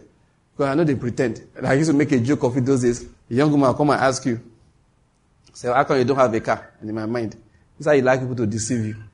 I'll tell you the truth. You know why I don't have a car? The amount of money they collect to release it, I don't have. Shikena, Yoruba man say you can't prostrate to collect bicycle. Yeah, it's a Yoruba proverb that you cannot prostrate to collect bicycle. You go to the market, say, okay, I don't get money, but please, I beg. Say, wait. I tell people straight, I don't have. Why are you not living in this kind of house? The money when they call is bigger, is just too much. David said, my eye is not proud. Or is it my heart is not proud, my eye is not haughty. I don't involve myself in matters too difficult for me. The rent is too difficult for me. Leave it. So your mates are living in bigger houses. This is me or my mates. The Lord is good. Oh, I went all of this trying to prove a particular point. If God brings you a point where you see that, oh boy, your faith is not how it's supposed to be, it's not a problem. Say, Lord, increase my faith. And you know what? He will. Two things he does. One, he gives you the spirit of faith. That's what is called faith by the Spirit. That's number one. But number two, he will give you instructions in righteousness. He will give you knowledge. When he gives you knowledge, I hope you're getting my point, faith is boosted. That's what he does.